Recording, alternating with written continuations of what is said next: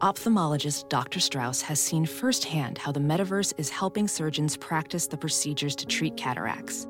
Cataracts are the primary cause of avoidable blindness. He works with a virtual reality training platform developed by Fundamental VR and Orbis International to help surgeons develop the muscle memory they need. The result? More confident, capable surgeons. And even more importantly, Patients who can see. explore more stories like Dr. Strauss's at meta.com/metaverseimpact. Hey, it's Kaylee Cuoco for Priceline. Ready to go to your happy place for a happy price? Well, why didn't you say so? Just download the Priceline app right now and save up to 60% on hotels. So whether it's Cousin Kevin's Kazoo Concert in Kansas City, go Kevin, or Becky's Bachelorette Bash in Bermuda, you never have to miss a trip ever again. So download the Priceline app today. Your savings are waiting. Go to your happy place for a happy price. Go to your happy price, Priceline. Yahoo Fantasy Football Forecast. It seems like you know ball the way you talk, so. Thank you. Someone clip that. I'm not playing in your league unless I can draft myself. Outside of football, I live a pretty boring life. With Matt Harmon. This is an anti-getting greedy podcast here. Been seeing you guys' podcast have blown up here recently, so glad to get on. It's Wednesday, February 22nd, and today we're lucky enough to have a fantasy guru expert who is willing to pull his head out of the fantasy baseball and hockey clouds to talk some football with us. It's Scott Pianowski. Scott, what's going on, buddy? How you doing, Matt? Let's talk some quarterbacks today, huh? Yeah, we are continuing our little mini series here on lessons learned from each position. We talked running backs with Andy yesterday. If you haven't listened to that show, definitely go back and listen to it. A lot of good conversation, a lot of good takeaways. And, you know, obviously running back is a super important position. So you're definitely going to want to dig into that. But if you're here, do that after the show. Okay. Do that after you listen to this quarterback episode. Because Scott, I think in typical years, you know, quarterbacks would have been almost kind of boring to talk about in this like lessons learned thing, because the lesson is, hey, just get one late, and you know, if you happen to stumble on a big time rushing guy, then boom, yeah, that's great, you got to QB1. But this year, I feel like we touched on this all the time on our recap shows, that there did seem to be sort of like an upper class of quarterback that was distancing itself from the late round quarterback model. So I'm excited to get into this with you today. And you actually just wrote a great piece about this for the website in the middle of January, your fantasy football exit interviews. The messy quarterback season isn't going to change the market behavior. So I know you've got a lot of thoughts on the position as we head into this. Yeah, I feel like there might be a paradigm shift. When I wrote that article about 5 weeks ago, and really nothing's really changed. Nothing happened in the playoffs that would have changed anything significantly. Obviously, most of the quarterback seasons were done when I did write that article. I graded the top 30 quarterbacks off the board in ADP with a green light, a yellow light, or a red light. It's a crude grading system, but a green light means you're happy you picked that player, you got production you were thrilled with. Yellow light was kind of a mixed bag, and a red light was like, oh my God, you know, this guy wrecked my season, or, you know, I would never take that guy again. And of the top 30 quarterbacks, I only had 8 green lights. I had 5 yellow lights, and I had 17 red lights. And this goes against the commonly held ethos, which I think was just really solid. It's kind of like when you play blackjack and you have 11, the dealer has a 6, you know you're doubling down. Everybody knows that, right? I felt like quarterback for fantasy, it just got to the point like, yeah, whatever, you know, to just take a guy when you feel comfortable. Yeah. You know, try to take a second tier guy. Maybe he'll be a first tier breakout, or just wait, you know, be the last guy to take a quarterback, but do the first one to take a backup, get somebody who can run, you know. We need to, it's always been the dichotomy of fantasy and reality that in the NFL, the quarterback is everything. In fantasy, quarterback was the least important position of the 4 major positions. And while it's never going to be running back, and I'm sure that the show that you and Andy did is going to be more integral to people getting ready for the 2023 draft season than maybe this show will be, quarterback's becoming more important, because it's just not something you can solve by, you know, half-assing your way through it. Oh, okay, whatever. I'll just take one, you know, as late as I want. And if it doesn't work out, I'll pick up the next Cam Newton, who's a rookie, who's great. And, you know, I'll win my league, and, you know, everybody will envy me. It doesn't work anymore. And a lot of quarterbacks I believed in this year had bad seasons, and I tried to unpack why that happened. And I think I'll guarantee you one thing.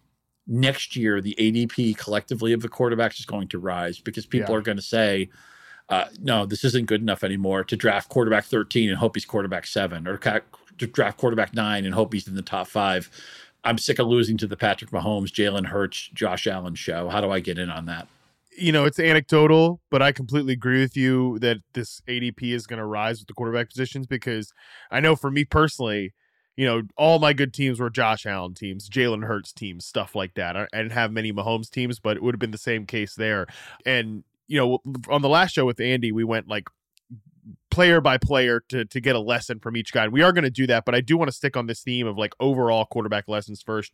And let's start with sort of that steep cliff here that we're talking about with these guys. The difference between QB1 and QB5 in Yahoo standard scoring was 114 points. The difference between QB5 and QB10 was a mere 24 points. That upper tier of guys, it was Allen, it was Hurts, it was Mahomes. Like those guys made a huge difference for you in fantasy.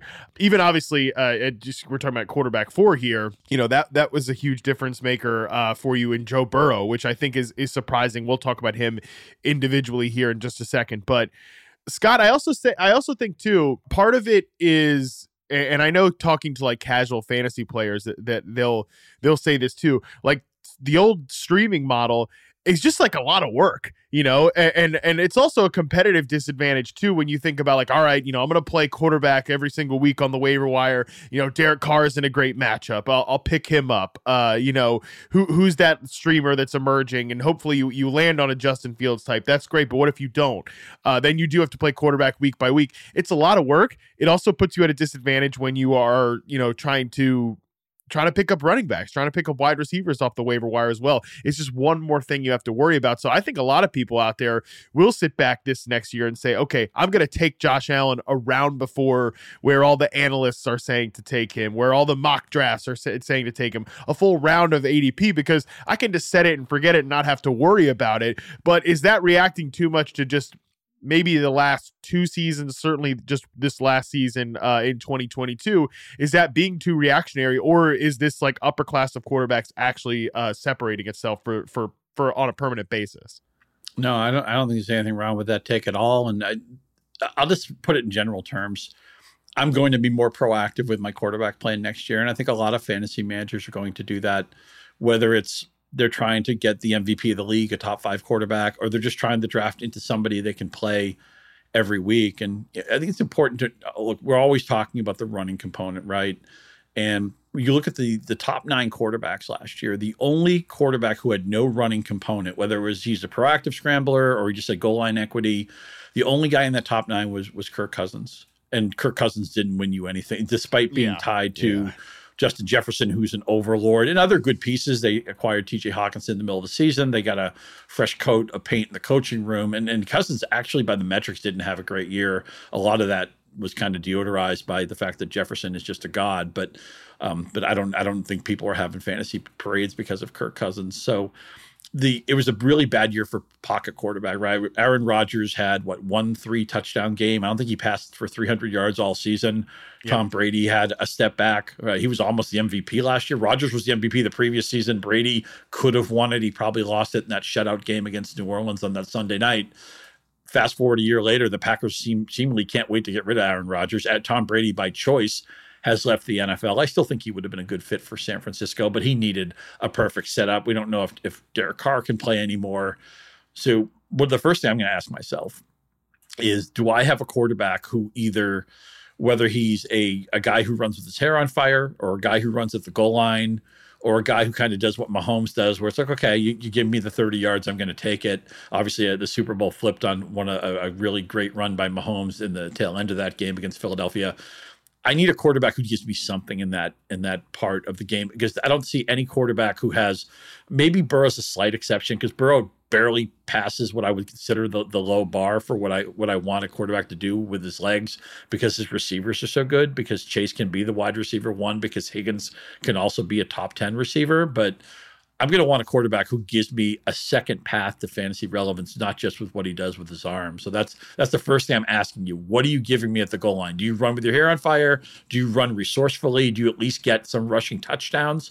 If I don't get any of those boxes checked, I'm not going to draft you. Yeah, it's funny when you look back at the top quarterback scoring from 2021, the QB1 was Josh Allen. He's the only guy that eclipsed 400 points. Justin Herbert was 2, Tom Brady was 3, Mahomes was 4. Brady is the outlier there, again, because he ran for 81 yards. Matthew Stafford was QB5. He ran for 43 yards. And a couple things there. One, the quarterback scoring was up this year because of guys like Jalen Hurts, because of guys like, Mahomes even ran a little bit more. And Burrow, I think he ran for 5 rushing touchdowns this past year. So that was again, a sneaky part of his game. He had 362 points. Yeah, 5 rushing touchdowns, 200. That's what Dak used to do. Dak doesn't do that anymore. Yeah, exactly. Dak used to give you a handful of rushing touchdowns every year. That's totally been out of his game the last couple of seasons.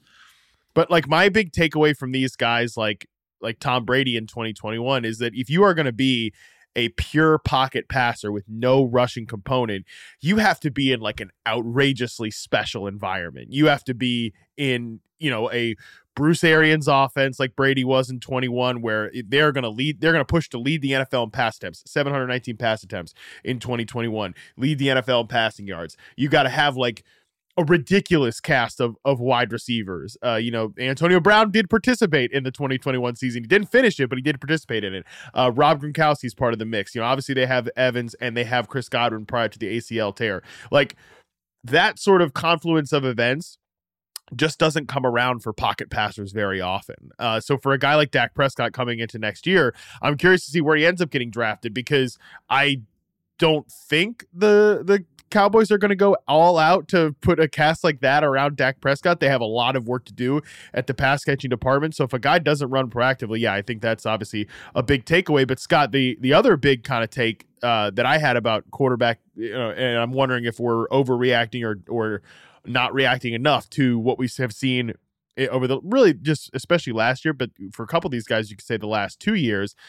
We talk about the rushing bonus with quarterbacks all the time and what that does for you. But it's always a talking point, the inherent risk in rushing quarterbacks when it comes to the scouting world. And, can these guys hold up physically, stuff like that. At least last year, Jalen Hurts finished with the most fantasy points per game, but was 3rd overall because he missed some time and was banged up at the end of the year. Lamar Jackson only played 12 games. It's the second year in a row Lamar hasn't finished a season. Obviously, there was some contract weirdness potentially at play there, but it still stands to reason that he did get hurt. It was in the pocket. It wasn't a rushing play, so I know people are going to have thoughts about that. Kyler Murray only played 11 games. Second year in a row, he's had big injuries. Justin Fields, he played 15 games, and he even said to us at the Super Bowl he was exhausted with all of the rushing work. So if you're going to put this much emphasis on rushing quarterbacks, are you also then inherently welcoming a risk there? Hey, if Murray gets hurt, if he's compromised, or Lamar gets hurt, he gets compromised, do you lose sort of that top-end fantasy juice because of the injury risk? I think what I would like to do is find a quarterback who augments his value through his legs, but it isn't the driver of his value. So that'd probably leave me out on Kyler Murray. I'm really curious to see.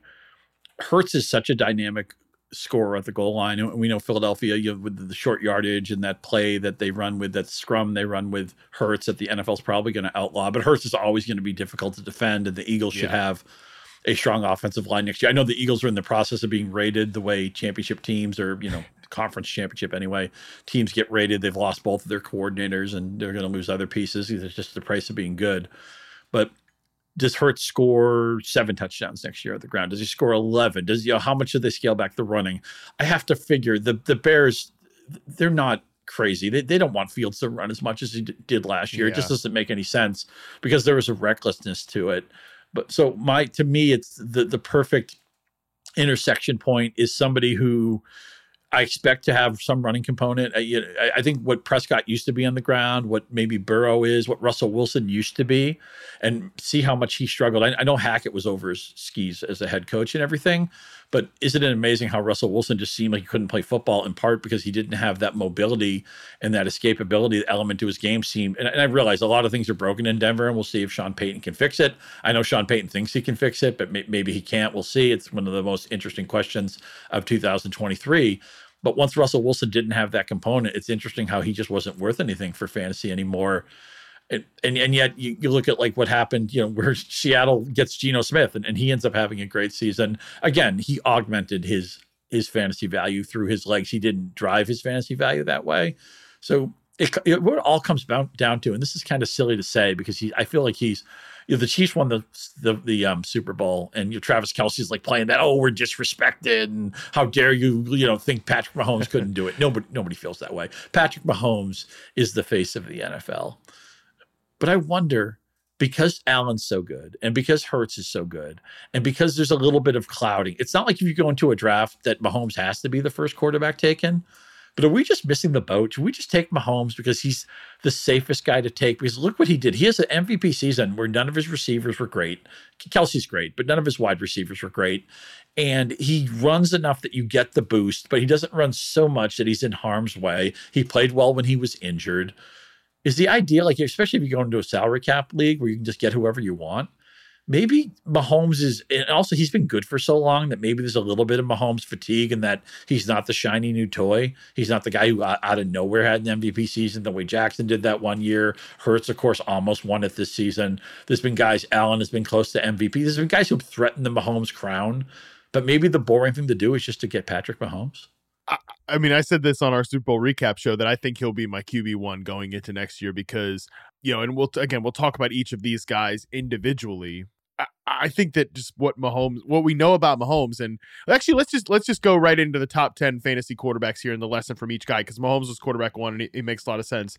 My lesson here for Mahomes was, one, not everyone has to quote make someone.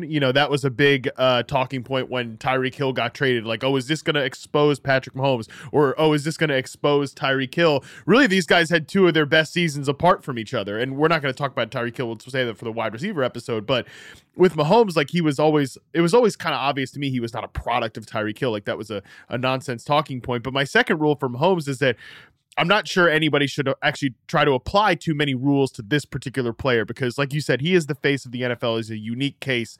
But I think what makes me so confident about him going forward is, and I don't think any of these other guys could do this, right? Like, I don't think Josh Allen could do this. Jalen Hurts could do it. Joe Burrow, any of these other guys we're talking about here in the top four quarterbacks, the true difference makers from last year. I don't think they could go out there with the cast of, Kadarius Toney and Sky Moore and MVS and Juju and like put up a QB1 season. The fact that I know he can do that and he is that good of a player without rushing for 160 times or 120 times like some of these other guys like Hurts and Allen, I think that's what makes him such a safe, secure QB1 type of player, at least for me, going into next year. I mostly sign off on that. We have to say the name Travis Kelce, though, because if anything happened to Kelce, we'd have to reevaluate Mahomes, assuming there isn't some dramatic makeover to the Kansas City receiving room. I think there's going to be different people there. And of course, we're going to spend all summer. At some point, somebody's going to talk themselves into Toney, or somebody's going to talk themselves into Sky Moore in his second season. Maybe they'll bring Juju back. Maybe they won't. There will be other receivers on the market. So you got to think they're going to do something with it. Obviously, they have to also adjust with Eric Bieniemy leaving, finally getting a job somewhere else. I'm curious to see what happens with him in Washington. But another reason why I think Mahomes, Allen, Hurts, and Burrow are so valuable is that stacking has become, not just for DFS, it's become more of an accepted strategy for seasonal leagues. And it wasn't that hard to have. If you got Kelce was the harder guy to get. But if you got Kelce, you probably could have prioritized getting Mahomes also. Allen and Diggs were probably paired on a lot of teams. The nice thing with Hurts is that you can pair him with multiple teammates. It doesn't necessarily have to be one guy. You have three different people you could touch him with. And then Burrow has a couple of different, you'd rather have Chase, of course, but T. Higgins is a heck of a football player too. And so that leads itself to, how do I score the most points? How do I try to, a lot of leagues, points scored or a tiebreaker, or there's a weekly prize for points. There's a seasonal prize for points. And one thing, these guys can all get dragged. As great as they are, as much as they do the dragging, sometimes Mahomes throws the pass to Kelce and he's got three guys hanging all over him and he takes it in the end zone. Or that all the people who lost their fantasy games because Travis Kelce had a 4-touchdown game on Monday night on like 28 yards receiving. That's the Andy Reid part of it, right? We saw that in the Super Bowl where Mahomes throws 3 touchdowns and 2 of them were just Andy Reid design specials, right? Where it wasn't so much Sky Moore did anything special or Toney did anything special, but the design of the play beat the Eagles. Bottom line, and I find this true for any fantasy sport. I draft this way in fantasy baseball, which is going on now. You can draft your fantasy baseball team on Yahoo Sports today. Certainly true in fantasy football. I'm not trying to be a hero with my early picks. I'm trying to really be floor driven. They all have upsides. Anytime you take a vanity quarterback, you're thinking he can be the MVP of the league or the number one quarterback. But Mahomes is always going to have the highest floor because of, again, the style of play, because of the ecosystem or infrastructure. The ecosystem's your word, infrastructure's my word. They basically mean the same thing in Kansas City. And the fact that he's proven he can do it with, I thought, a very ordinary group of receivers. And I would think your metrics probably came out to the same conclusion. 100%. And this is, I think, the reason that we believe that quarterback ADP is likely going to rise this year, because you just look back at last year, and I'm looking at like overall ADP right now, and this is something that, you know, who knows, like, right, ADP difference varies by site. We all know that. But last year, like you said, it was pretty easy to get Patrick Mahomes. The site I'm looking at right now has him like the 34th overall player off the board. These are some of the names that he went around, you know, like DJ Moore, George Kittle, Travis Etienne, Mike Williams, Terry McLaurin, Breece Hall. Breece Hall was a great pick.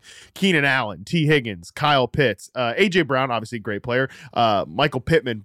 And I'm not saying these names just to say like, oh, these were bad picks or whatever. Some of them didn't go so well, but you certainly didn't win your league because of any of these other names I just mentioned. But if you had Patrick Mahomes, you had a clear advantage at the quarterback position. And that's what I think, like, the old talking point with late round quarterback was the replacement value and the guys that you are passing up at wide receiver or passing up at running back. I'm just not so sure that like being able to secure that advantage at the quarterback position isn't actually worth like passing up your wide receiver 2 as DJ Moore, your wide receiver 2 as Mike Williams or T. Higgins or one of these guys, as much as you might like those players. And just to kind of expand on that, late round quarterback or quarterback on a budget, or there's quarterbacks are like the bus system in New York or the train system in New York. You miss one, you get another one in 5 minutes. The corollary to that was the idea that the person who broke the seal on quarterback was the lemming in your league. The person who said, oh, Tom Brady just had a huge 2007 season. I'm getting him 2008. Peyton Manning just broke the touchdown record. I'm going to get Peyton Manning. Cam Newton has broken football. Michael Vick, whatever. There's been a million. The year Vick had with Philadelphia, some people were taking him number 1 overall. And that was always like the lemming in your league. The guy get his prize money, get his entry fee up front because he doesn't know what he's doing. Because you should never take the first quarterback. Throw that out the window, man. And look, it's not so much if you take Mahomes at quarterback 1, or even if you prefer Allen or Hurts or somebody else, you don't necessarily need them to be quarterback 1. You'd like them to be. The idea is that they're going to be in that first tier that separates themselves. I mean, you know, Allen, if anybody who took Josh Allen this year, I'm not going to say he was the wrong answer, even though he might have been outscored by a couple of players.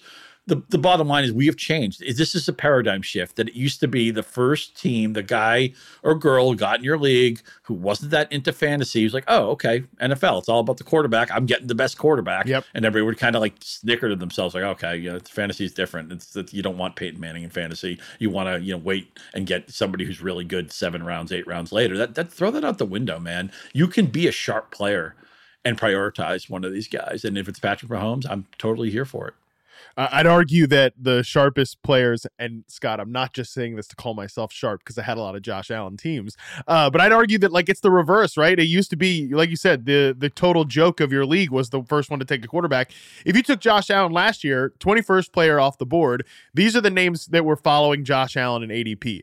Leonard Fournette, Javonte Williams, Mike Evans, Deebo Samuel, Mark Andrews, Ezekiel Elliott, James Conner, Michael Pittman. Got to go all the way until 30th to get to A.J. Brown, who was a great pick. And again, I'm not saying like, all right, these guys were all bad picks, you know, like you should have seen that coming, but there's as much inherent risk with wide receivers and running backs at that area of the draft. And there's not that much risk with Josh Allen. I think that bleeds into Josh Allen, who's QB2. And I think the lesson for him, for me, this past year is that like being the center of your team's universe, being that elite talent really can carry over year to year for these quarterbacks. For Allen, like you said, he was outscored by Mahomes, he was the first quarterback off the board.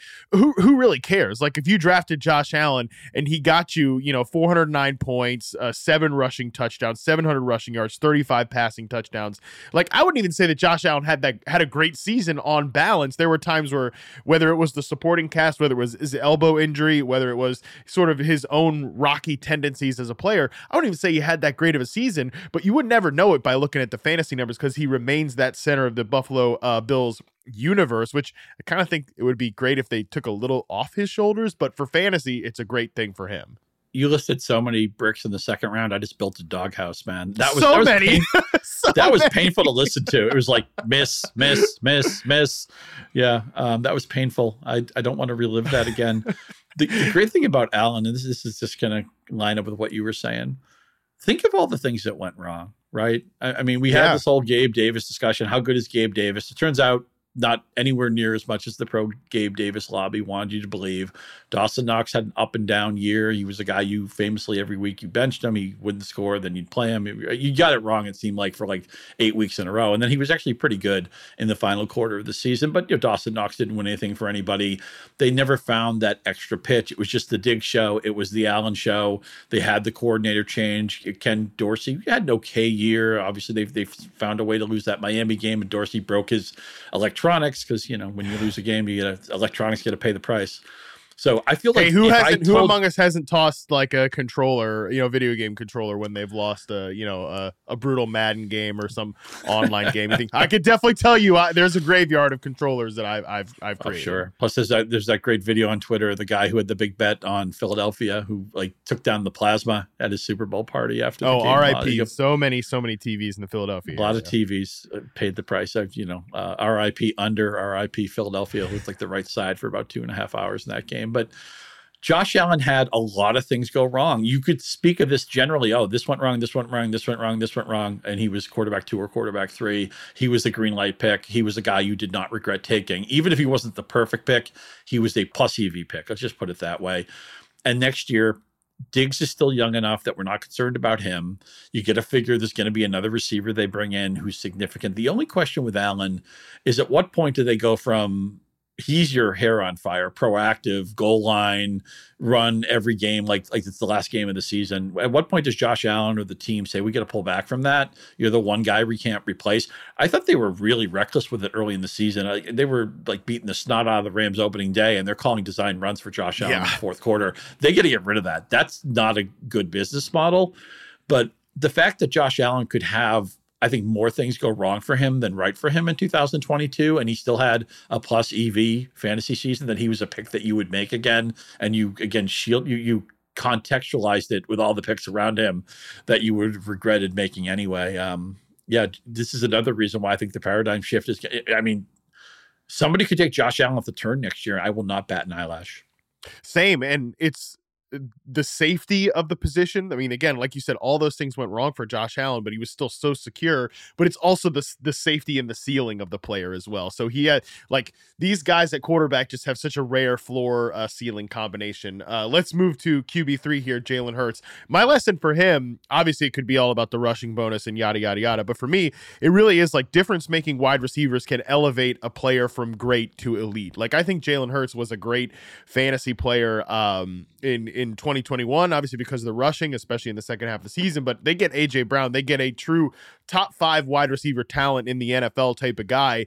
That elevates not just Jalen Hurts, it elevates the entire ecosystem or infrastructure, whichever you'd like to call it, Scott. That was a big thing you talked about in your exit interview, that like these guys who are tethered to another great player, they really become that much more appetizing in fantasy. For sure. Yeah, because just any 7-yard slant to A.J. Brown can go to the house, and any pass that gets in Devontae Smith's hands can go to the house.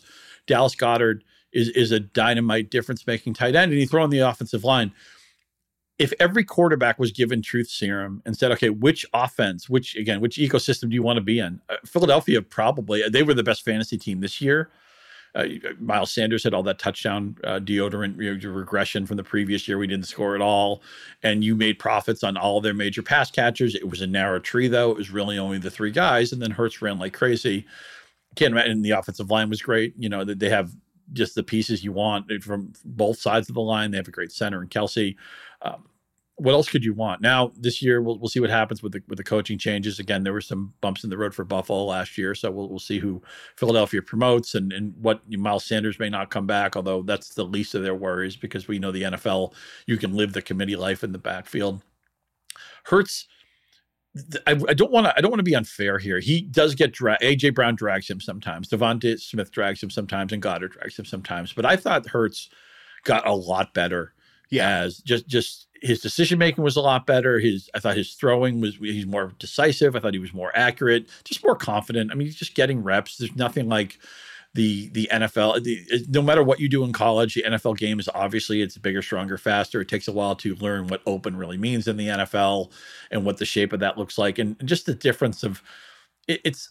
I joke that Ryan Tannehill must have been like weeping watching the playoffs and watching the Super Bowl because he had AJ Brown at the peak of his powers, and the game plan was always to throw him like 6 passes or 7 passes a week, which never made any sense. And now he gets traded to Philadelphia, and even though Philadelphia is still a pretty run-heavy team, and when they had games that they were in control of, they would run the crap out of the ball in the second half. But still, they prioritized Brown the way an alpha receiver should. We saw it opening day where he just absolutely dunked on the Lions for like 2.5 hours, but. This is a perfect offense, and I don't see, other than guys getting hurt, I don't see what's going to derail it because everybody's at a prime age, right? We haven't seen, it's scary, Matt, to think we haven't seen the best A.J. Brown season yet. We haven't seen the best Devonta Smith season yet. We haven't seen the best Goddard season yet, which means you might say, well, how could Hurts possibly be better than he was last year? Well, he might be the MVP of the league next year. Yeah. I don't know what the rushing giveback's going to be. And again, they have to figure out different coaching and all that. But Jalen Hurts, we talked about you're getting floor and upside from these guys. He looks about as juicy and as safe of a pick as anybody.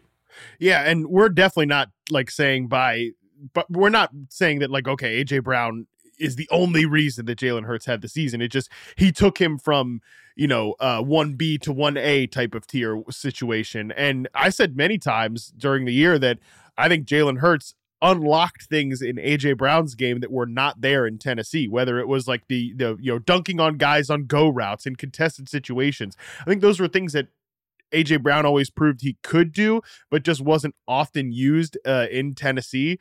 That was the case with Jalen Hurts. And Jalen Hurts, a guy like, shoot, he literally gets better every year, Scott. Like he could take another step in 2023. That wouldn't shock anybody based on the fact that he's done it from Alabama to Oklahoma to year 1 in the NFL to year 2 in the NFL to year 3. Like the sky's the limit, I think, for Jalen Hurts.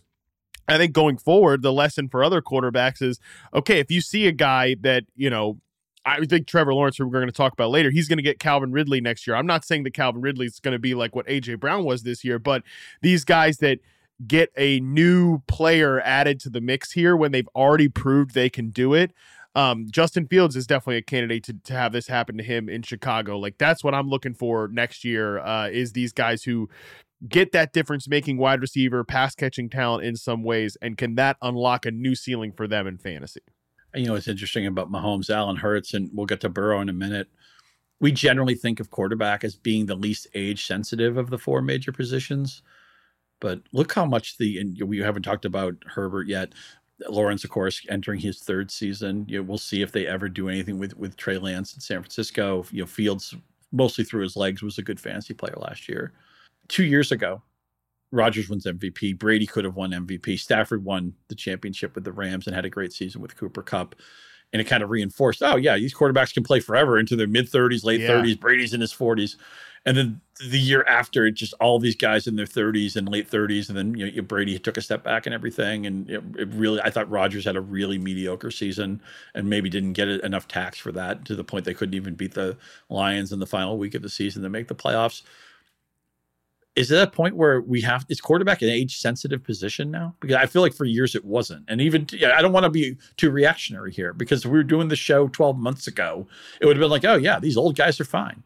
Maybe the old guys aren't fine anymore. Where do you stand on that? I think they are not fine because of the lack of mobility. And I'm not talking about being able to run like 100 times in a year for 600 yards or 700 yards like a guy like Jalen Hurts or Justin Fields or anything like that. But you definitely watch Rodgers right now. Like, I think Rodgers can make all of the throws. Like, I don't think he's lost arm strength, but I think where he's really lost like lost his fastball is as a runner, like is his ability to create in the pocket. Certainly Brady, like, dude, that guy didn't want to take any hits last year, that, like, and Brady was always the guy that would stay in the pocket and like step up, right? Like, and constantly like be blind to pressure. That was not the case in 2022. And Stafford, obviously, when the ecosystem went to hell, so did like any chance that he was gonna pass along with it. I think that's, again, I sort of bring it back to the point I said earlier about these guys like the pocket statue guys like Brady. If they're not going to bring any juice as a runner, they almost have to be in like flawless situations. I don't think the Bucs were a flawless situation. They were probably the best of the three I'm about to say, but they certainly had their issues as an ecosystem. The Packers obviously had issues on the offensive line and in the receiver core, and the Rams had issues everywhere. So like these guys who are those three players that you just mentioned there, Brady, Rodgers, Stafford, like, if everything around them is great, I think that they can be elevated in fantasy along with it. But if they're not, then they're going to, at best, I think, be QB7 like Kirk Cousins, who we'll talk about later, who didn't have a flawless situation. They had offensive line issues. I think he was the most hit quarterback in the NFL. But yeah, to me, if guys are going to be in that latter stage of their career, and their mobility, not from a rushing standpoint, from a pocket mobility standpoint, is going to be severely compromised, then I think you need to have everything right around them, and getting everything right around a quarterback at this point is really difficult. When Brady was at his first becoming a very good player and then eventually a star, my favorite part of his game was his pocket awareness, was that uncanny ability to be in a pocket that was muddy and say, well, I'm just going to take a step over here and it's going to give me the functional space to be able to make the throw I need. And man, I just would get goosebumps watching it. He was so good at it. And you talked about how that was a part of Rodgers' game, and he would actually expand it because he could run. Yeah. And, he could pick up those 320 yards. Rodgers would like run for 23 yards in a game, but there'd be 3 runs that would just cripple a defense. Everything would be covered to be 3rd and long, and he'd run for 9 yards, get out of bounds. It's like, oh God, now they've reset the downs. It's the last thing we need. And you talked to Brady. What did he throw? 799 passes last year, I want to say. Even leading the league in pass attempts wasn't enough to save him for fantasy purposes. And you talked about him not wanting to get hit. Doesn't that kind of sound like Derek Carr too? Even with Devontae Adams, who had a good fantasy season, maybe a very good season, and with Josh Jacobs having a monster season. Andy Behrens called that from way back. I was against Jacobs into this season, and that was one of my worst calls of the year, although there were other ones that would probably rival it. But Derek Carr looked like another guy who just couldn't wait to get the ball out of his hands. He didn't want to get hit. And I get it. If I took one NFL hit, my life would be changed for the rest of my life. These guys are gladiators, and I'm not saying anybody's soft or anything, but it comes to a point where you just don't want to take that contact anymore. And Brady, he was so low in the time holding onto the ball and getting rid of it. And that wasn't because guys were open. That's because Tom Brady didn't want to get contact from defenders. And I saw a lot of that in Derek Carr's game. Now, the difference with those two guys is Carr is taking interviews. Carr's going to go to the Jets or the Saints or maybe the Buccaneers. He's going to go to somebody who's going to say, okay, Derek Carr, be a plus quarterback for us. And I'm really worried about where he's standing right now. And we didn't mention, you talked about these older quarterbacks, and I mentioned him in passing earlier. Once Russell Wilson didn't have that element to his game, it's amazing how frustrating were they. Matt, when I would go to rewatch the games on Monday, I had to talk every Monday. Do I have the heart? Do I have the stomach to watch these Bronco snaps again? Because I lived through this yesterday. Yeah, nobody would blame you. Nobody would blame you if you passed on that. I skipped a few weeks on Broncos. I'll admit it. I just couldn't handle it anymore. And not only that, Matt, as we talked about ad nauseum on the podcast, they were always on standalone games. Yeah. They had an incredible knack for playing overtime games. The only thing worse than a Denver Broncos game was 5 quarters of a Denver Broncos game. That Colts Broncos game, I swear, was like a 7-hour miniseries. It was longer than the Michael Jordan documentary. That was a rough. I tried to unsubscribe from the Denver Broncos over and over again. It was a really rough run. I can't wait to see what Sean Payton does with that team. We'll have plenty of time. Me too. We need him back. We need him back, man. Sean Payton's got enough nerve, enough cockiness to think he can fix it, but maybe he can. Sean Payton was all over Radio Row, man. I mean, I've never seen a head coach, a current active head coach, that available for media interviews. So I have a feeling they will be in the spotlight, in the limelight, a lot almost just maybe as often as they were last year this coming season. I'm going to put you on the spot here. What's your gut feel just for the Broncos or Wilson or Peyton? I mean, because last year, right, the whole story was, hey, the AFC West. Yeah. Devontae Adams here, they're fun. And Herbert and, first rookie contract, they're fun. And Mahomes is Mahomes. And, Russell Wilson's going to be great in Denver. It's look at this. This is going to be, we want all these games on standalone. And this is going to be 3 playoff teams maybe from this division. What are we going to be saying next year about the Broncos? It's going to be like, oh, okay, we buried Russell Wilson early. Sean Payton is that kind of genius. Or it's like, oh man, nobody can fix this. Or maybe it's somewhere in the middle. But a lot of times, somewhere in the middle is the right answer. I'm going to go somewhere in the middle, and I think last year, Scott, I was one of the few things I was right about was that I was not really into the Denver Broncos. Like I was not in. I thought the skill position guys were a little overrated. I thought that Russell Wilson was going to have problems transitioning out of Seattle. Both those things were true to even a greater degree than I would have imagined. But now I feel like you kind of might get these guys at like a little bit of a discount. Like I do believe so strongly that I don't think Russ is totally cooked. I do think he, much like we just talked about with Rodgers, like that twitchiness in him, like that explosive ability as an athlete has ticked down a little bit. To your point that quarterback is not like as much of an ageless position as we might have thought, given what Brady did and how long some of these guys played, how long Drew Brees played. Like Wilson's athleticism twitched down a little bit, I think brings a lot out of his game, but I think he's probably salvageable to be like a top 15 type of quarterback like the 15th best quarterback in the NFL. Like he's never going to be what they paid for. He's never going to be worth that contract. But I think that Sean Payton, who is such like a details coach and is going to like the worst thing that Nathaniel Hackett ever did was during training camp in the summer say like, oh, the offense is going to be whatever Russell Wilson wants it to be. Like that's, you can't do that. You have to at least try to get him on the tracks a little bit. And Sean Payton, who is I tell the story all the time, but there's like stories of him in New Orleans, like literally going to like the 8th yard line or wherever a route depth was about to be, had to be, and like throw his hat down on the field and be like, if you go past this hat as a wide receiver, like, you're gonna be punished in whatever type of way. He's that much in on the details. In no way that like Russell Wilson's gonna be able to get off on like doing his own thing in Sean Payton's offense. So I think that's gonna be, again, I think they could maybe be like the 15th best offense in the NFL. He could be the 15th best quarterback in the NFL, which is a hell of a lot better than it was last year, but still not quite all the way to the top end of the range of outcomes. And I guess what that probably means, and I agree with everything you said, is that the most important part of the Russell Wilson conversation for next year is, can he be good enough so that I want to draft his receivers? Can he be good enough so that I want to draft into their backfield? Can he be good enough that I can trust the Broncos as a fantasy offense? But it's not because I want to land on Russell Wilson. It's because I may want to land on somebody who's tied to Russell Wilson. Can he be good enough?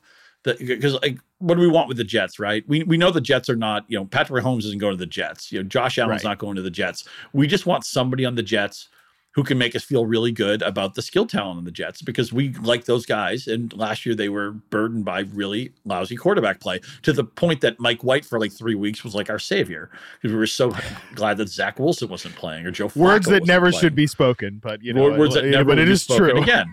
So we're just hoping that, okay, is there anything left with Carr, anything left with Rodgers or whoever, Garoppolo, whoever they end up getting, right? Because they're going to get somebody. And I guess that's where we're at with Russell Wilson, that the upside is gone. The upside is not a word that involves Russell Wilson anymore. It's, can he be competent so that the ancillary pieces there can be players we can draft into with some level of confidence? It will all depend on ADP and the price for me, which was way out of whack last year. I think might normalize this year to the point that it will be interesting for these guys that are in this offense. We'll see. Courtland Sutton has been the subject of trade rumors. I think that Jeudy definitely put some distance between himself and Sutton. So Jeudy will be an interesting one to talk about for sure. Right. I always get Jeudy wrong. I don't know. I've never timed it right with Jeudy. I don't know. Well, he's been a rocky player so far in his career, so I don't blame you for that one. Did you how high on him were you coming out of Alabama? What was your stance? I thought he was probably honestly like about the same as it is right now, and about the same as it was heading into last year. That I've never been one of the highest on Jeudy, but I think he's like a really. I think he's a little overrated as a route runner, a little bit misunderstood as a player, where I think he's more of like an inconsistent splash big play threat, and I don't typically want those guys to be number one receivers. I want them to be more like really, really strong number twos. I think that's probably where he is, and I think that's the player he's been at the NFL level. That he gets kind of billed as like one of the best route runners in the NFL. I think he's inconsistent in that regard, almost similar to like Amari Cooper, another Alabama receiver. I think those guys are kind of along the same timeline there. It's interesting. If Jeudy could become as good as Cooper someday, I'd be happy with that. Sometimes I wonder if maybe Judy's like the poor man's Tyler Lockett, something like that. Yeah, that makes a lot of sense. And I think that's why, like, if you look at his splits between like yards per route run against man coverage and zone coverage, that's a lot of like a Russell Wilson thing too. So if he could ever become like as good as Tyler Lockett, I think you're totally taking that to the bank. But Amari Cooper seems like a pretty good comparison. Again, former Alabama receiver. But all right, Scott, we got to take a quick break. When we come back, we're going to run through the rest of the quarterback list here and our lessons learned from last year. Professional welder Shayna Ford used VR training developed by ForgeFX to hone her skills as a welder. The more time that you spend practicing it, that's what separates a good welder from a great welder. VR training can help students like Shayna repeatedly practice specific skills. Virtual reality definitely helps because the more muscle memory that you have, the smoother your weld is. Explore more stories like Shayna's at meta.com/metaverseimpact.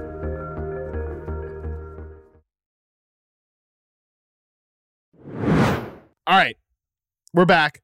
QB4, 45 minutes into the podcast, Scott, and we're just on quarterback 4. This is a classic Pianowski-Harmon show. That's my fault. My clock management is like worse than Andy Reid's. I get it. I mean, hey, if I'm supposed to be like, I'm supposed to be the guy that in the headset that's like, okay, speed this up. I'm not good at that job either. I'm just here to call plays. I'm here to just go off vibes. Joe Burrow. I'm more like Mike McDaniel against Buffalo, right? Where they had no idea how to get a play in 45 seconds. So Joe Burrow in 30 seconds. What do you got? Joe Burrow, big vibes guy, that's for sure. The funny thing about Joe Burrow is my lesson for him was obviously, I think he's a guy that showed that quarterbacks can evolve and change their style in two ways. There was certainly more rushing in 2022 than there was in 2021. Because if you look at his passing stats overall, Scott, 4,600 yards in 2021, 4,475 in 2022, 35 touchdowns last year, 34 touchdowns the year before that. But he was much better in fantasy this year, I think, for two reasons. Yards per attempt, way down. He showed that he could be a guy that worked as a timing rhythm passer. And as I mentioned, the rushing stuff as well. 5 touchdowns, 257 yards. That was a big boost off what he did in 2021. So my lesson for Joe Burrow this year was that I think that it's good to be open to quarterbacks being able to change their style, which we typically don't think of with quarterbacks. I want a proactive pick next year. He'll be like the B+ A- tier. He won't be as expensive as the other guys we've mentioned, but he has quarterback 1 in his range of outcomes. Chase is still on the escalator, and maybe their running back room. I mean, I don't see a plausible case for bringing Mixon back, but who knows? But even if they do, he's a compromised player. P. Ryan is just a guy. He's a free agent too. I think next year they might just steer into, okay, we're just going to throw the ball maybe more proactively, or maybe touchdowns through the air will be a bigger percentage of our offense. Draft Joe Burrow next season. Couldn't agree with you more. It's amazing that they haven't lost more out of their coaching staff than they have so far, which is just credit to the infrastructure, Scott. QB5, Geno Smith. The easy lesson here is just we are so bad at rating situations. We knew that like Tyler Lockett was good. We knew that DK Metcalf was good. People had hopes for, Rashad Penny before he got hurt. Kenneth Walker, he eventually became the guy there in the backfield. But outside of that, it wasn't just that Geno Smith and Drew Lock, that's a joke of a quarterback situation. I know my dumb ass said that many times on the show. It was that, this is not an offensive ecosystem to take the drink again. This is not an ecosystem to invest in. Meanwhile, and I'm not trying to take anything away from Geno here, who I think had a great season and should continue to be the answer at Seattle's quarterback spot for the next couple of years. I think that Pete Carroll was super vindicated in the offense that he set up there. Shane Waldron, I think, was really underrated as a play caller, play designer coming to this year. To me, just the fact that Geno frickin' Smith is quarterback 5 is a credit to Geno and, an indictment on kind of giving up too early on Geno throughout the course of his career. But it also is a credit to Seattle's situation, which I don't think people would have said coming into this season.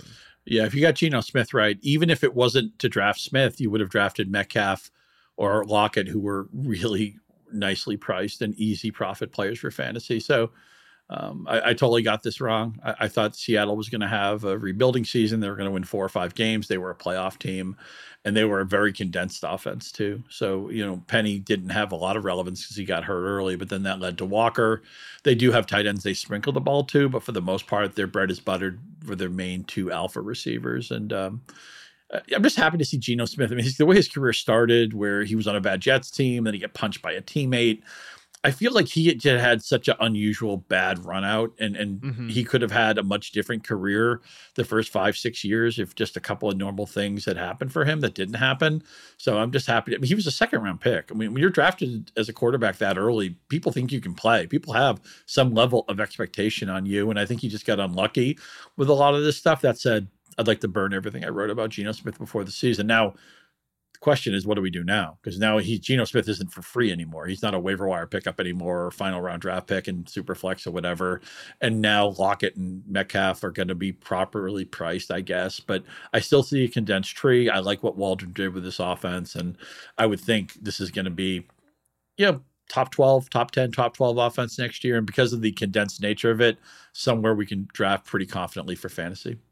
And what's crazy too, Scott, and I think for me, one of the big reasons that I was so afraid of the Seattle situation was more so Drew Lock than Geno Smith, which is I'm not letting myself off the hook by saying that. It's still stupid because Seattle told you straight in the face all the time during the offseason, like, nope, this is Geno's job. This is Geno's job. And for whatever reason, we just didn't believe it, really. But if you look at his Lord Podcast just pointed this out. If you look at his stats from 2021, they were good. 68.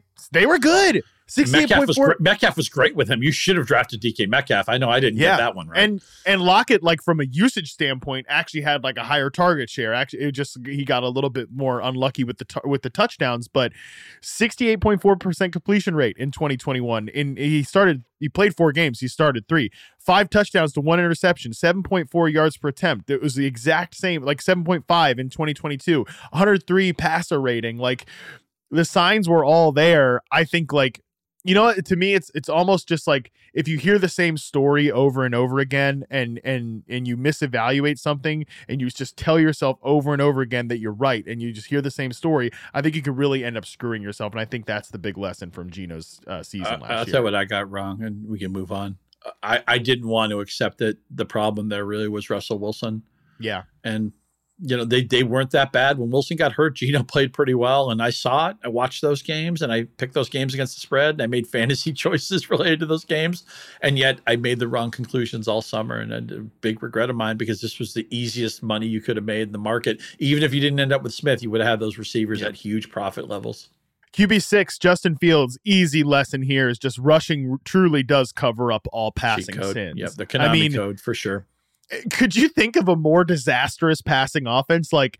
At times last year, Scott, when even after they traded for Chase Claypool and he got hurt, Darnell Mooney was hurt, they were legitimately running out Equanimeous St. Brown for a ton of snaps. And still Justin Fields, who runs for 1,000 yards, he finishes as QB6.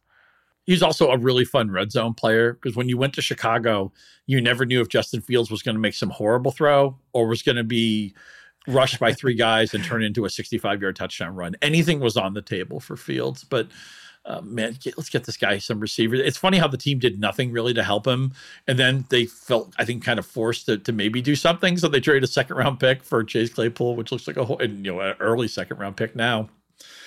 With the 32nd overall pick, essentially a 1st-round pick. Essentially a 1st-round pick. Yeah, wouldn't it be nice? And we know in the way the drafts come out with the receiver classes are so strong. Think of so much of the 2nd-round receiver talent we've seen the last few years. You can get a really good player then. So it's just weird that they finally did what they should have done, but they made the wrong trade with the wrong pick for the wrong guy. And what are you going to do? But this is a case of how much this field's going to give back next year. We'll see. But he's a dynamic runner, and at some point, those instincts, you can't take them out of the player, right? Even if they say we want to call less design runs, at some point, Justin Fields is in the pocket, the play breaks down, and he sees real estate, and he's like, hey, I got a 15-yard run, I'm going to take it. I think some of his best runs were scrambles last year. For sure. Totally out of structure, right? And exciting player. I hope the the nerve and the joie de vivre isn't knocked out of him because he's still surrounded by a really bad offensive line and just such ordinary skill talent. But he's an awfully fun player. And next year, again, you got to pay for it, right? It's none of this picking him up or drafting him in the 15th round or 11th round or whenever you got him. Next year, you're going to have to pay something for it. But I got to figure he still keeps 85% of his rushing production. I think so too. Again, the scrambling is really what makes him an advantage, not necessarily a bunch of designed runs. I think the designed rushing stuff was like creating an offense on the fly, which they had to do last year, because I think like whatever they were doing the first 6 weeks, I always come back to that Washington game on Thursday night. Everything before that point just wasn't working, and so they moved much more to using him as a rusher, and it to obvious great results. But if Fields is going to take another step, we're going to need. Maybe not an A.J. Brown type of trade, but we're going to need like another pass catcher injected here. We're going to need more offensive line help. The Bears have more money than God this offseason to do that. They have the potential, trade at the number 1 overall pick to get more resources. So there's certainly a lot of paths for Fields to take a Jalen Hurts or a poor man's Jalen Hurts-esque leap this year. We just actually have to see if it plays out that way. Yeah, I hope they can get the trade that's commensurate with what the number 1 overall pick is worth in a league that's desperate for quarterback play, right?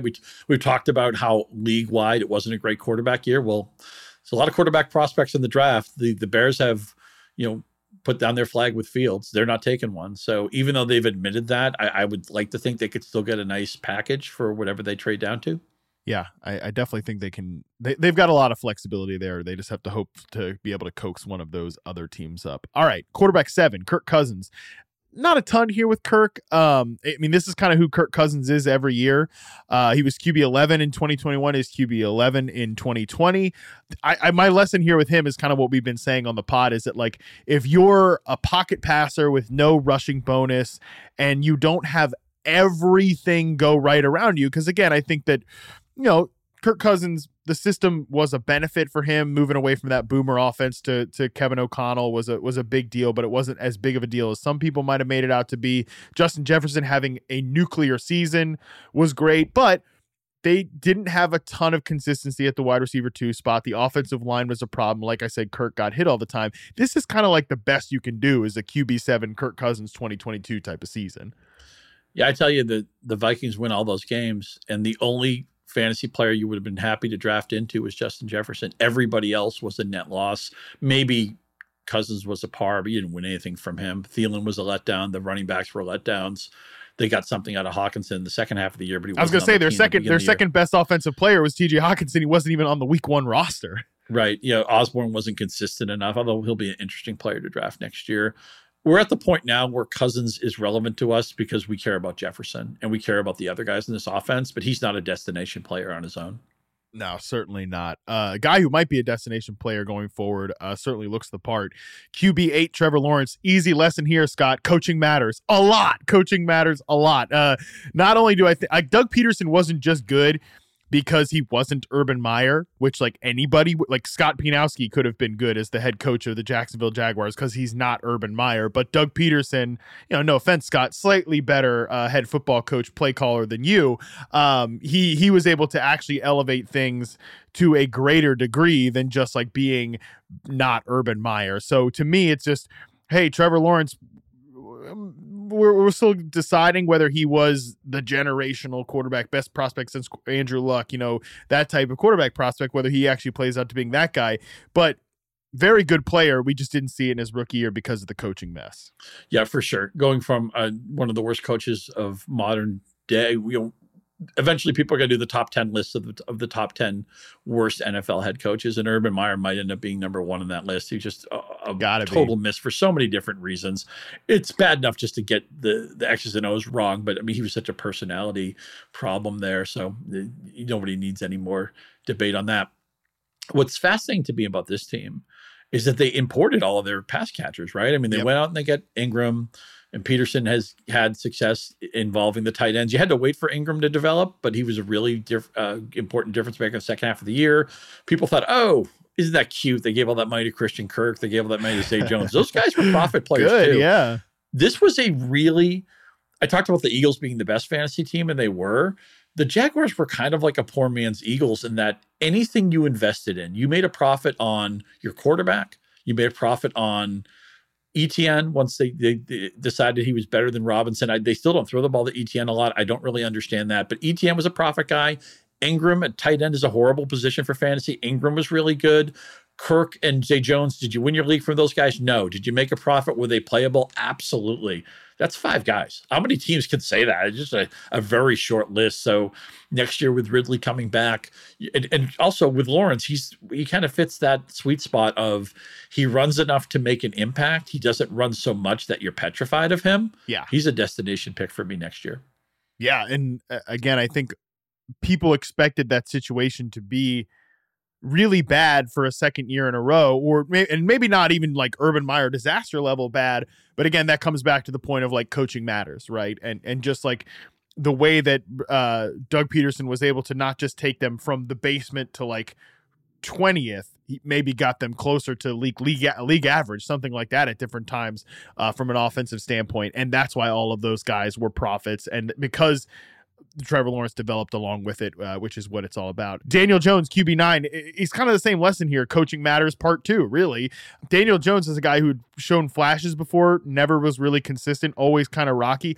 I don't know where you come down on the whole like Daniel Jones contract stuff, but it definitely is objectively true that Brian Daboll, Mike Kafka, this like steady hand organization here with the Giants right now was able to coax the best season out of Daniel Jones by far, despite not having great talent around him.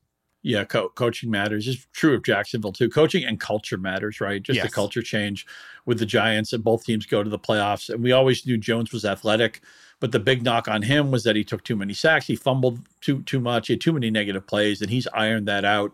And he does that, unlike the Jaguars, where we can kind of say, nice, affectionate things about their skill talent. Barkley had a good season, but all of the Giants receivers are playing 1 to 2 slots above where they naturally fit. That they're obviously going to have to upgrade that. They have a tough choice with Jones because they either have to dramatically overpay him, and that's going to look kind of weird, or they let him go, and then it's like now you're another team that doesn't have anything at quarterback, and you're screwed. I feel like both of those paths are kind of negative EV, but Daniel Jones can play, and he certainly runs aggressively and proactively enough that he's kind of got a little bit of that Fields part of his game where some of it will be designed, but a lot of it will just be the flow of the game. A play breaks down. He sees a gap. He's going to score probably 5 to 7 rushing touchdowns in a season. He could lead the position in rushing yards. That's how good of a runner he is. Man, all I ask is just get him 1+ receiver. And Daboll was the right hire, man. They're probably going to give some of their wins back. They were a lot like the Vikings where they probably outkicked their metrics by 2 or 3 wins. So they could be the same general team next year and still maybe just be like 7-10. What happened? Well, it's like, just plexiglass principles, what happened. But Daniel Jones is going to get a big contract, and he deserves it after last season. Yeah. He's going to be a real test if there like actually is a quarterback middle class, like from a salary standpoint. We're talking about it from a fantasy standpoint that there's definitely a difference between the upper class and the middle class at the quarterback position right now in fantasy, but there's really from a salary standpoint, no middle class to quarterback position, except maybe our QB10 here, our final guy that we're going to talk about, Jared Goff, who is really only in that QB middle class because he signed a big fat extension with the Rams and then got traded to the Detroit Lions. My lesson with Jared Goff is 2 things. 1, got to say it one more time, Scott, trust the ecosystem with these quarterbacks. But 2, Jared Goff is not as bad as everyone says. Like, I can't tell you how many times last year, Scott, when like hyping up Amon-Ra St. Brown, people are like, yeah, well, LOL, his quarterback is Jared Goff. It's like, bro, we're talking about like, thank God Mike White is throwing to Garrett Wilson. Like, some of these teams are in such bad shape at quarterback. Goff is definitely a guy that I think at some point you want to upgrade on. The Rams obviously wanted to upgrade on him. I think the Lions will arrive at that conclusion at some point. But he's a solid C+, B- NFL quarterback. And if those guys are in the right spot, you can end up getting really big weeks out of the quarterback for fantasy. Like, he's probably the one guy that I think as a streamer, not like a Justin Fields or a Daniel Jones type guy where I think you could eventually stream them and then just install him as your quarterback 1 and go to work. But like as a pure streamer, he was probably like the best case scenario guy, Jared Goff. And I think, again, that comes back to ecosystem and being slightly underrated as a player. And a big win if you're like in a super flex format, if he was your second quarterback, something like that. The offensive line was probably better than we thought. The coordinator was probably sharper than we thought. Jamal Williams was just more of a touchdown magnet than we thought. I don't really know what happened with DeAndre Swift, but and of course St. Brown. It's always hard to know when a player is drafted in the middle of the draft. When St. Brown was, he has this ballistic end to 2021. Just how good is he? Well, he very quickly, it was obvious that he was for real, and the Lions became a really fun team. They're one of those teams that they didn't make the playoffs, but I think everybody thought they were probably a playoff strength team. And so next year we'll see if they can build on that or not. But Jared Goff, even if he's not a destination for you, is he good enough to prop up the St. Browns of the world or the other pieces in this offense? And the answer is obviously yes.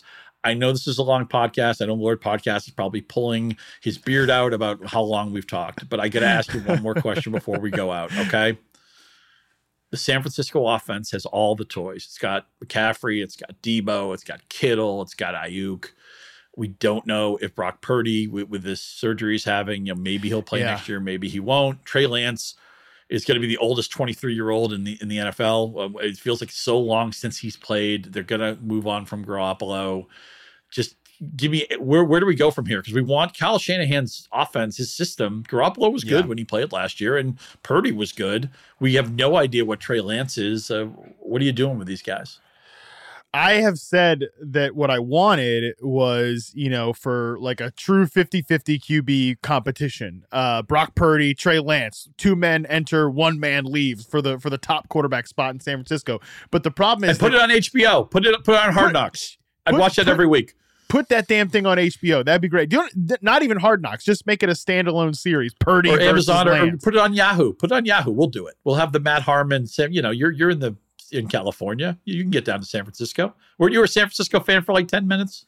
I was a lifelong San Francisco 49ers fan in 2019. That is correct. Right. That's right. I knew you had it in your back. And Dalton's a big Dalton is a big Niners guy too. Between the two of you, we could cover the crap out of this. We'll see if it's within our budget. But that's a pretty good pitch right there. Toyota, sponsor that. Road trip to San Francisco, Purdy v. Lance. But the problem is our entire pitch here, Scott, might be dead because Purdy has to, we just found out yesterday, has to delay the surgery because of continued inflammation.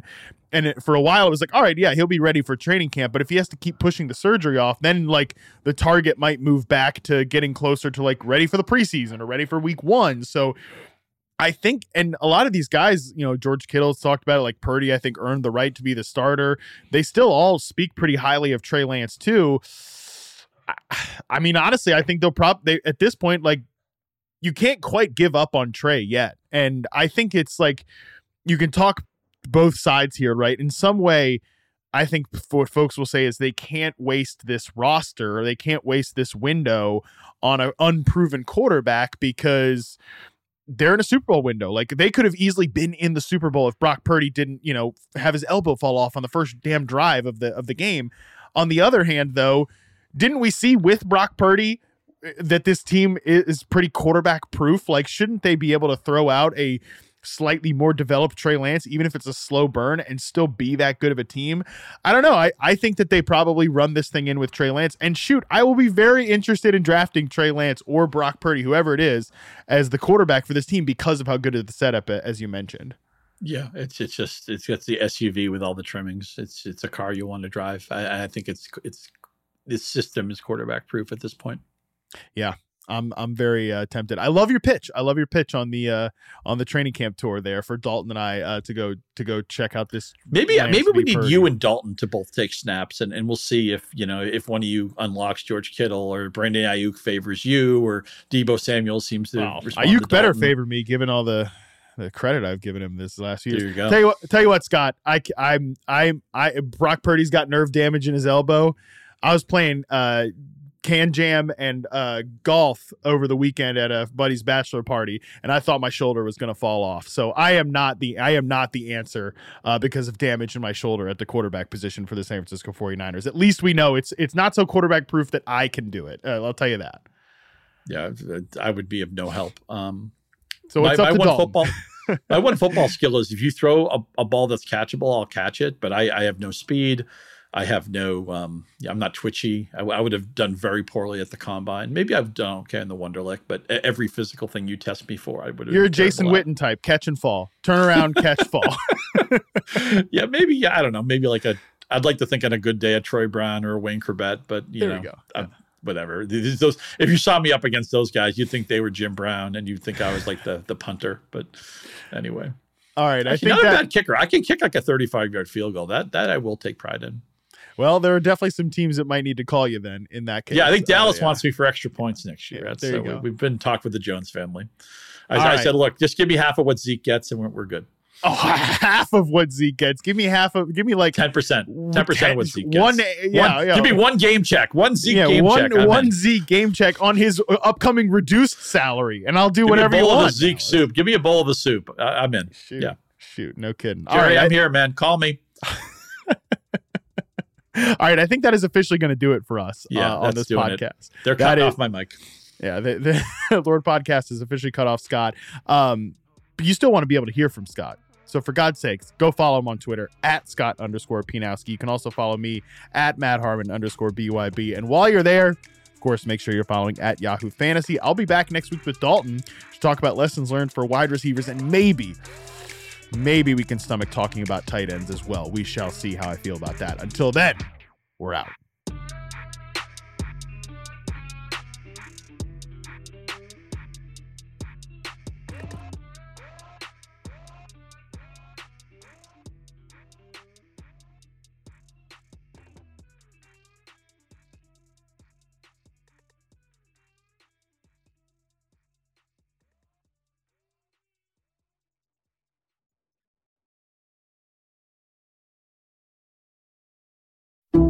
Some people just know the best rate for you is a rate based on you with Allstate. Not one based on the driver who treats the highway like a racetrack and the shoulder like a passing lane.